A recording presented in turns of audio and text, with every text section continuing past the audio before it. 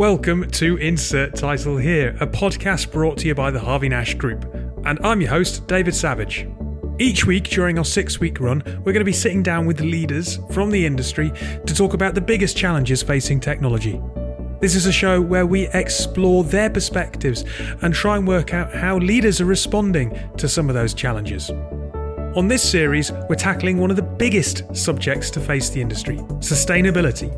Each week, I'll pick a few stories from the media for our guests to mull over and discuss as we build towards World Earth Day. And as you listen along, head down to the show notes where you'll find links to all of the articles we're talking about. Joining me on this first show, we have Helen Boothman, the MD of Evergreen Energy, Evie Miller, the founder of Garmi, and Danny Lyons, Head of Partnerships and Customer Engagement at Spinks, part of the Harvey Nash Group. So look, the first article that I thought we could have a chat about, Bitcoin's rise could leave a carbon footprint the size of London's. Helen, given that you work in a company that looks at energy footprint of people on an individual basis, the carbon footprint of London is alarmingly large, right? Yeah, it's pretty big, yeah. I was looking at, what Bitcoin in relation to countries and then blockchain technology in relation to countries. And it's a pretty scary number if that's all you're looking at, for sure. Is this news to you? I imagine probably not. I mean, I know that your business looks at the home, so I assume smart devices and whatever else. But does that incorporate, when we're logging on and we're using our laptops and whatever else, are people kind of aware of that? I really don't think they are, no. I knew personally about Bitcoin and cryptocurrency just because I've got an interest in kind of energy and technology. Not to say that I've really done anything with it professionally, but yeah, in terms of everything has a carbon footprint. So the fact that you're using our services that are on a server wherever, that computing power is taking energy to cool it. If you have a website, you go visit a website. That takes energy, and if your website is really inefficient, actually the carbon cost of your website could be worse than others. So yeah, everything's got some sort of carbon cost to it. I read that Iran actually had to confiscate mining equipment because the country was suffering energy outages from mining, which is nuts. From cryptocurrency mining. It's incredible. Like the impact of it's huge. Yeah. Funnily enough, we've got a colleague who's on a year's secondment with the army out in the Balkans, and they've had to do a very similar thing. They've got real problems because loads of people are using energy to mine for Bitcoin. I just think it's one of those things that we get very excited about the prospect of technology, and we completely negate to look at the footprint that it leaves behind.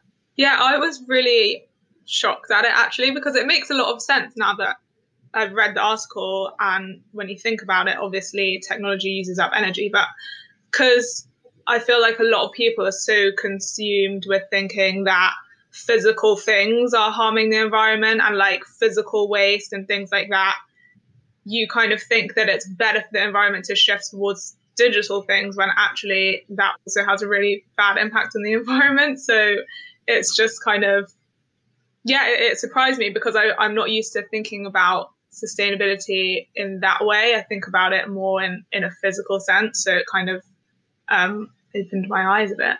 How best can we educate people around this stuff? Because it's hard enough for people to get their head round cryptocurrency. Look, before we hit record, we were chatting about the fact that none of us really have a deep technical understanding of blockchain, and trying to get people to understand that's hard enough. Then to say to them, "Oh, but it's bad and it's got this big footprint and whatever else," you're just going to kind of bewilder most people. And that's not a good position to be in, because we're going to end up with more misinformation and more people getting confused about stuff. And it just, I don't understand how we're going to get the message across to people in a really clear way. Yeah, I think especially with Bitcoin and like NFTs and things, it just feels so inaccessible and exclusive amongst a certain group of people who like do understand it. And it's causing such damaging effects to the environment. It just feels like so unnecessary. Like why can't, like, especially with kind of the digital art NFTs side of things, when I was reading it, I was just thinking, why can't you just trade that in currency and then avoid this whole problem? Because it's very confusing. The whole thing's really confusing, and I think the problem is, and we're talking about, like you just said, it's what feels like an elite few that not just understand but have the money to play with cryptocurrencies and risk on cryptocurrencies. Like normal, family people that work, they don't have the time to think about how cryptocurrencies is affecting our environment. We can barely have time to consider how our own activity is affecting the environment. So there are a few areas that need to be addressed. I think the biggest one is there needs to be involvement at policy level around advancing technologies and how we minimize risk so that we don't get to a point further down the line where we have all this economic damage from cryptocurrency that could have been prevented if we'd done something sooner. Yeah, I would say that, blockchain is a thing, it's here to stay. Actually, there's some really valuable use cases of it.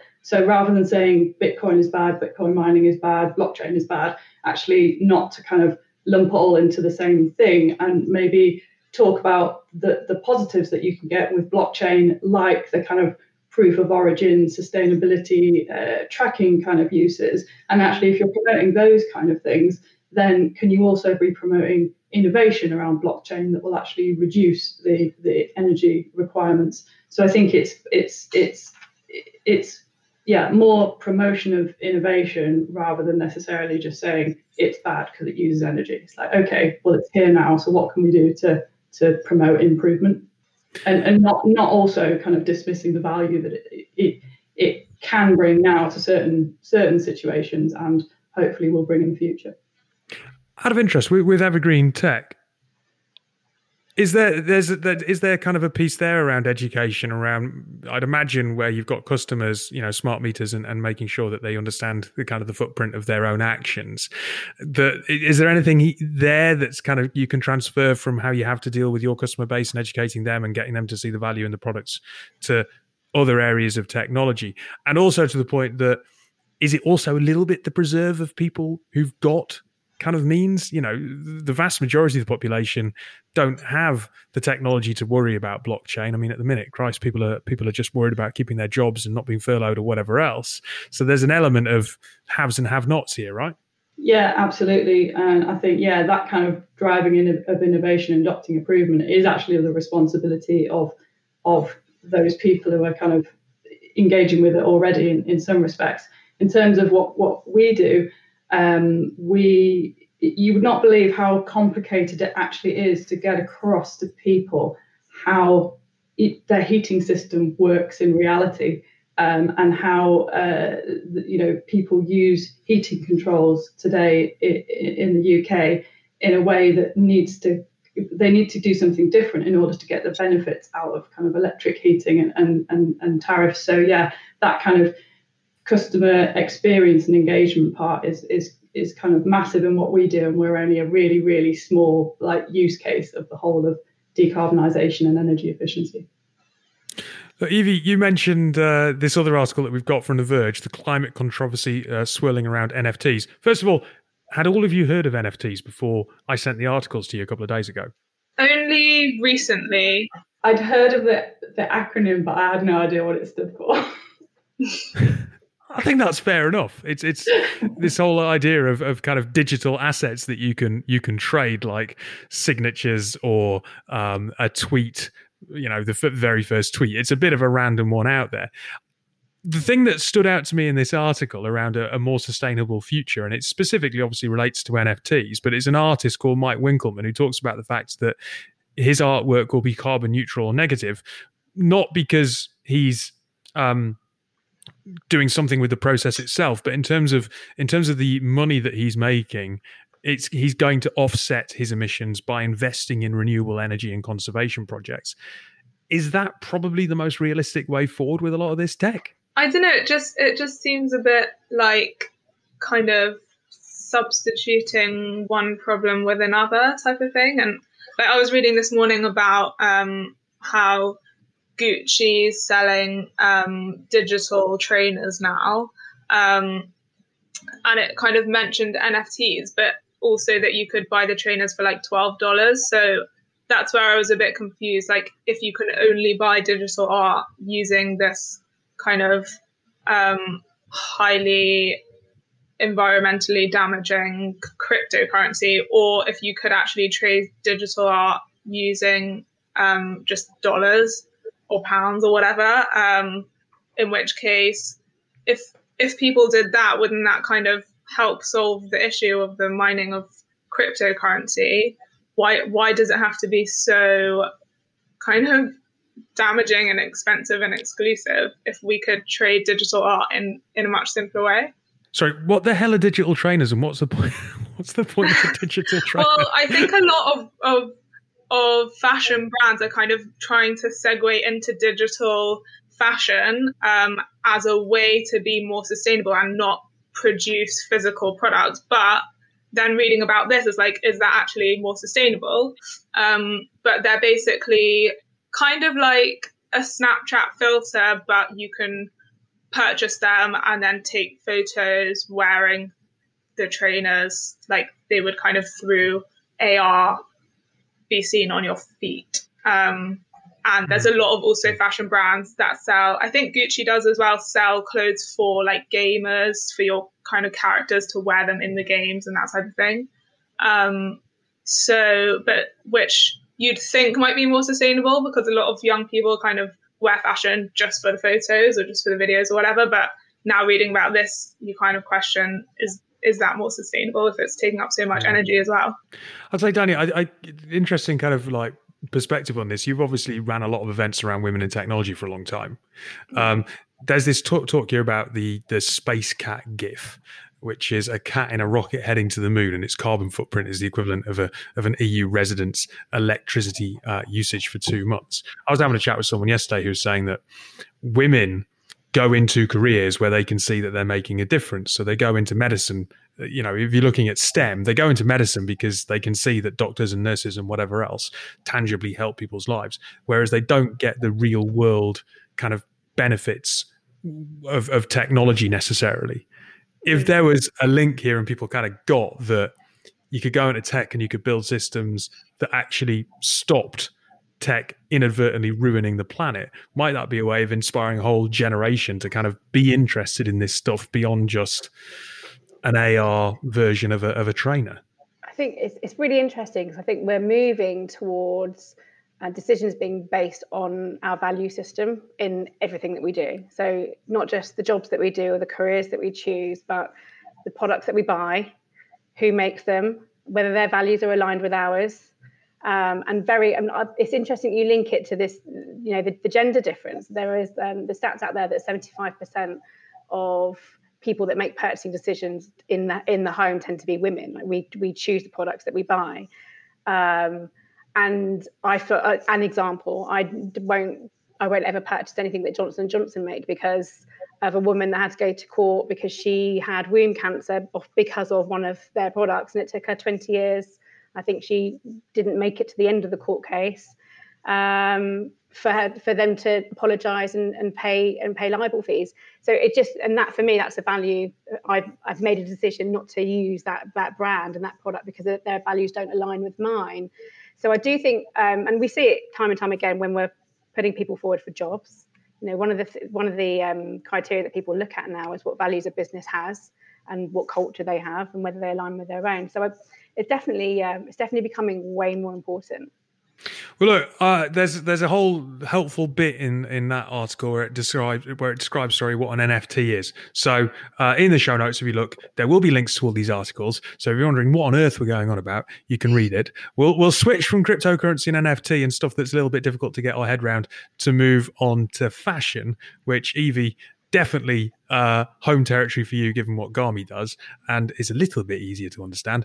I was reading an article in The Guardian over the weekend where it said, will you wear it 30 times? If not, don't buy. The Expert's Guide to Online Shopping. And actually, there was a lot here for the technology industry to take on board. Yeah, that article was really interesting, and I thought it kind of touched on the topic where online shopping now has become so easy for you to literally just like click, add to your basket, it comes the next day, and it causes such damaging effects, like not only to the environment, but there's just no transparency in, as you say, like who's making these products, who's making these clothes, how are they being treated, what are they being paid, and I think the ease at which you can just buy online and not have to think about any of that is a really big problem. And I think part of, obviously when you buy something and you think, how many times will I wear it? That might make it more justifiable. But I think at the same time, these problems are still just as prevalent, however many times you wear the item. And I think brands need to be much more transparent about how like their supply chain and the materials they're using, who's making the clothes, and how they're treating those people, for consumers to actually be able to make decisions based on their values, more so than kind of how much they need an item. My wife, and bless her, she's not she's not a bad person, but she definitely subscribes to the idea of buying things and then sending them back previously. And I think it was probably an easy mindset of, oh, well, if it doesn't fit, I'll just send it back. Yeah, we all do, because it's so easy. Yeah, especially in the pandemic, like it's so easy to just buy small, medium, large, or 8, 10, 12, whatever, try them all on, send a few back, and it just feels like nothing's happened. Like it's just so easy. But when you actually think about that, I mean, I think it was that article mentioned that like 25% of the things you return don't actually ever get used. They just get chucked away. So everything that we do kind of buy and return does have a massive impact on the environment and on people.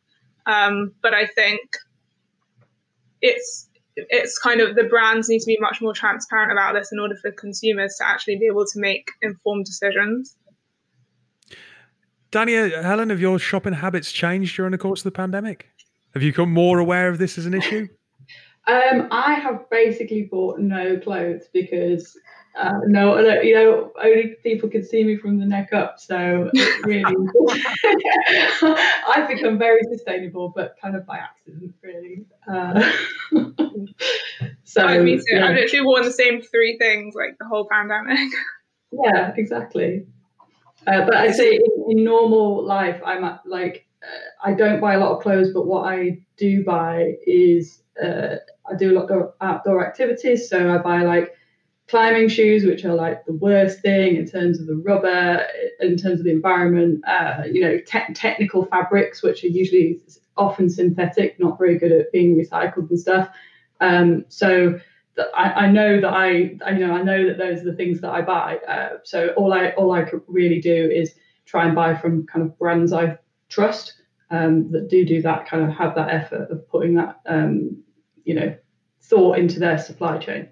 In fairness to you, hiking shoes and like running shoes, for example, I do marathon running, anything that needs a bit of support, the natural materials just don't exist yet. Like that whole community is crying out, because there's so many like vegan marathon runners and so on who are very kind of sustainability conscious, but the materials just don't exist to make the shoes the way they want to make them yet. So I suppose it goes back to that point we were talking about earlier. A lot of those companies try and offset by doing other things. So planting X many trees and whatever else, and trying to offset their footprint. I don't know how I feel about the fact that Amazon is stealing a march on digital avatars. On the one hand, I'm like, that's really good. Because again, I was having a conversation with my wife the other night, and she was talking about the fact that she loves Reiss, but she also hates the fact that all of Reiss's models are like a size 8. And she's like, yeah, of course the clothes all look good on their models because they literally hang off them. But as soon as you've kind of got any shape to your body, they're a flipping nightmare. And the fact that Amazon, who we all are trying to avoid shopping from, could, obviously because of their ability to access technology, provide something that's really kind of useful in that regard. I don't know. It feels a bit dirty somehow. I think also just like customer reviews can also make a really big difference. And I was reading an article about on resale sites and things, people putting in the description very specific ways in which the item might fit. And also brands like ASOS have started doing reviews, which, I mean, I know like me and people I know a lot of the time with ASOS, when you buy something, it just looks completely different in real life.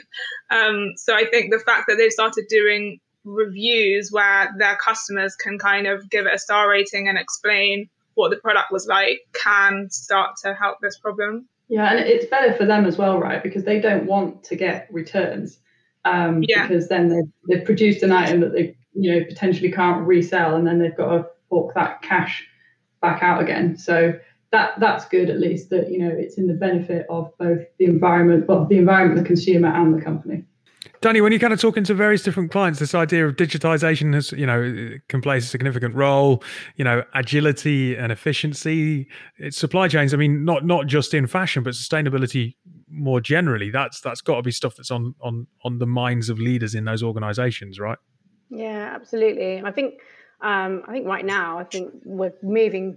Last year has given us time to kind of take a beat and look at what's more important and look at the people that we work with and even suppliers. So a lot of when we're partnering or pitching for new business, sometimes we're asked where we stand on sustainability and what we do ourselves proactively to make sure we work in a sustainable way. And I think we're seeing that more and more now. Garmi's a clothes swapping platform.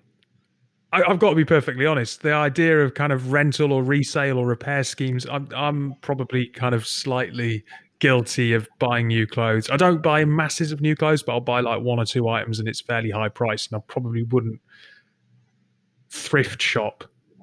How I suppose demographic wise, is it growing fastest amongst Gen Z and millennials, or is it very specific to certain? Yeah, I definitely think kind of Gen Z in particular are obviously really passionate about the environment and very much into resale, depot, upcycling, because not just because of the environment, but also because it's just more affordable, and it means that you're able to, the reason that I kind of wanted to go into swapping was because it's kind of one thing out and another thing in. So you don't, every time you need something new, you can get rid of something to pass on and circulate that, and then you bring in something new, rather than what's previously been the case, which is just like hoarding and discarding in a kind of linear fashion.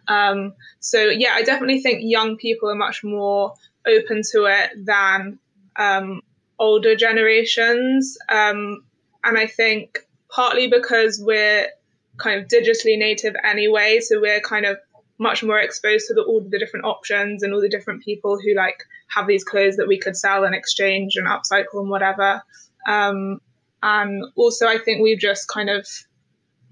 we're very much aware of the sustainability problem being directly affecting our future. So that's why kind of it's the generation that really wants to make the change. How does it work, Evie? Sorry. So if I had an item I wanted to get rid of that was still, decent quality, I'd put it on your website and someone would swap for it. Yeah, so it's basically the way we're kind of starting off is just through direct swaps. So rather than doing a system with kind of tokens or something like that, it's more of a matching system where if I upload something and I find it's a little bit like Tinder. So if I, register that I want something that you've got, for example, and you can see the item that I've kind of wanted to swap with you, you might want to swap with me, then we'll make that direct swap.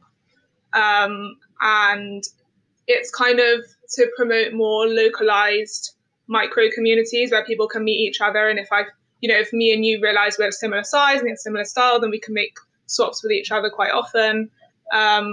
So yeah, basically it would work with direct swaps. So every time I give something to you, you would give something to me, or with other people, whatever.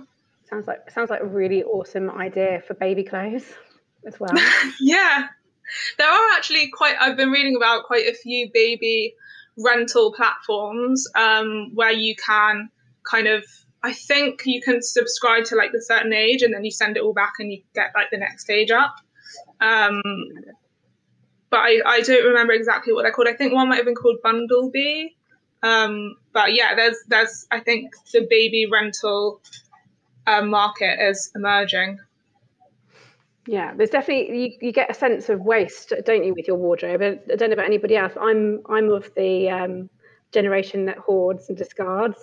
I'm afraid, but I have drawers of clothes I don't wear, and I'm definitely becoming more aware, especially this last year. As you say, I've only literally worn leggings and a top every day for 365 days.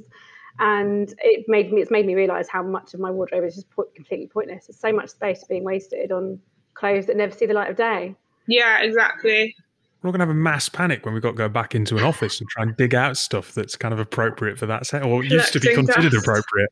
Yeah. Maybe you should just go in leggings and a top and be like, well, I've been working like this for last year. What's your problem?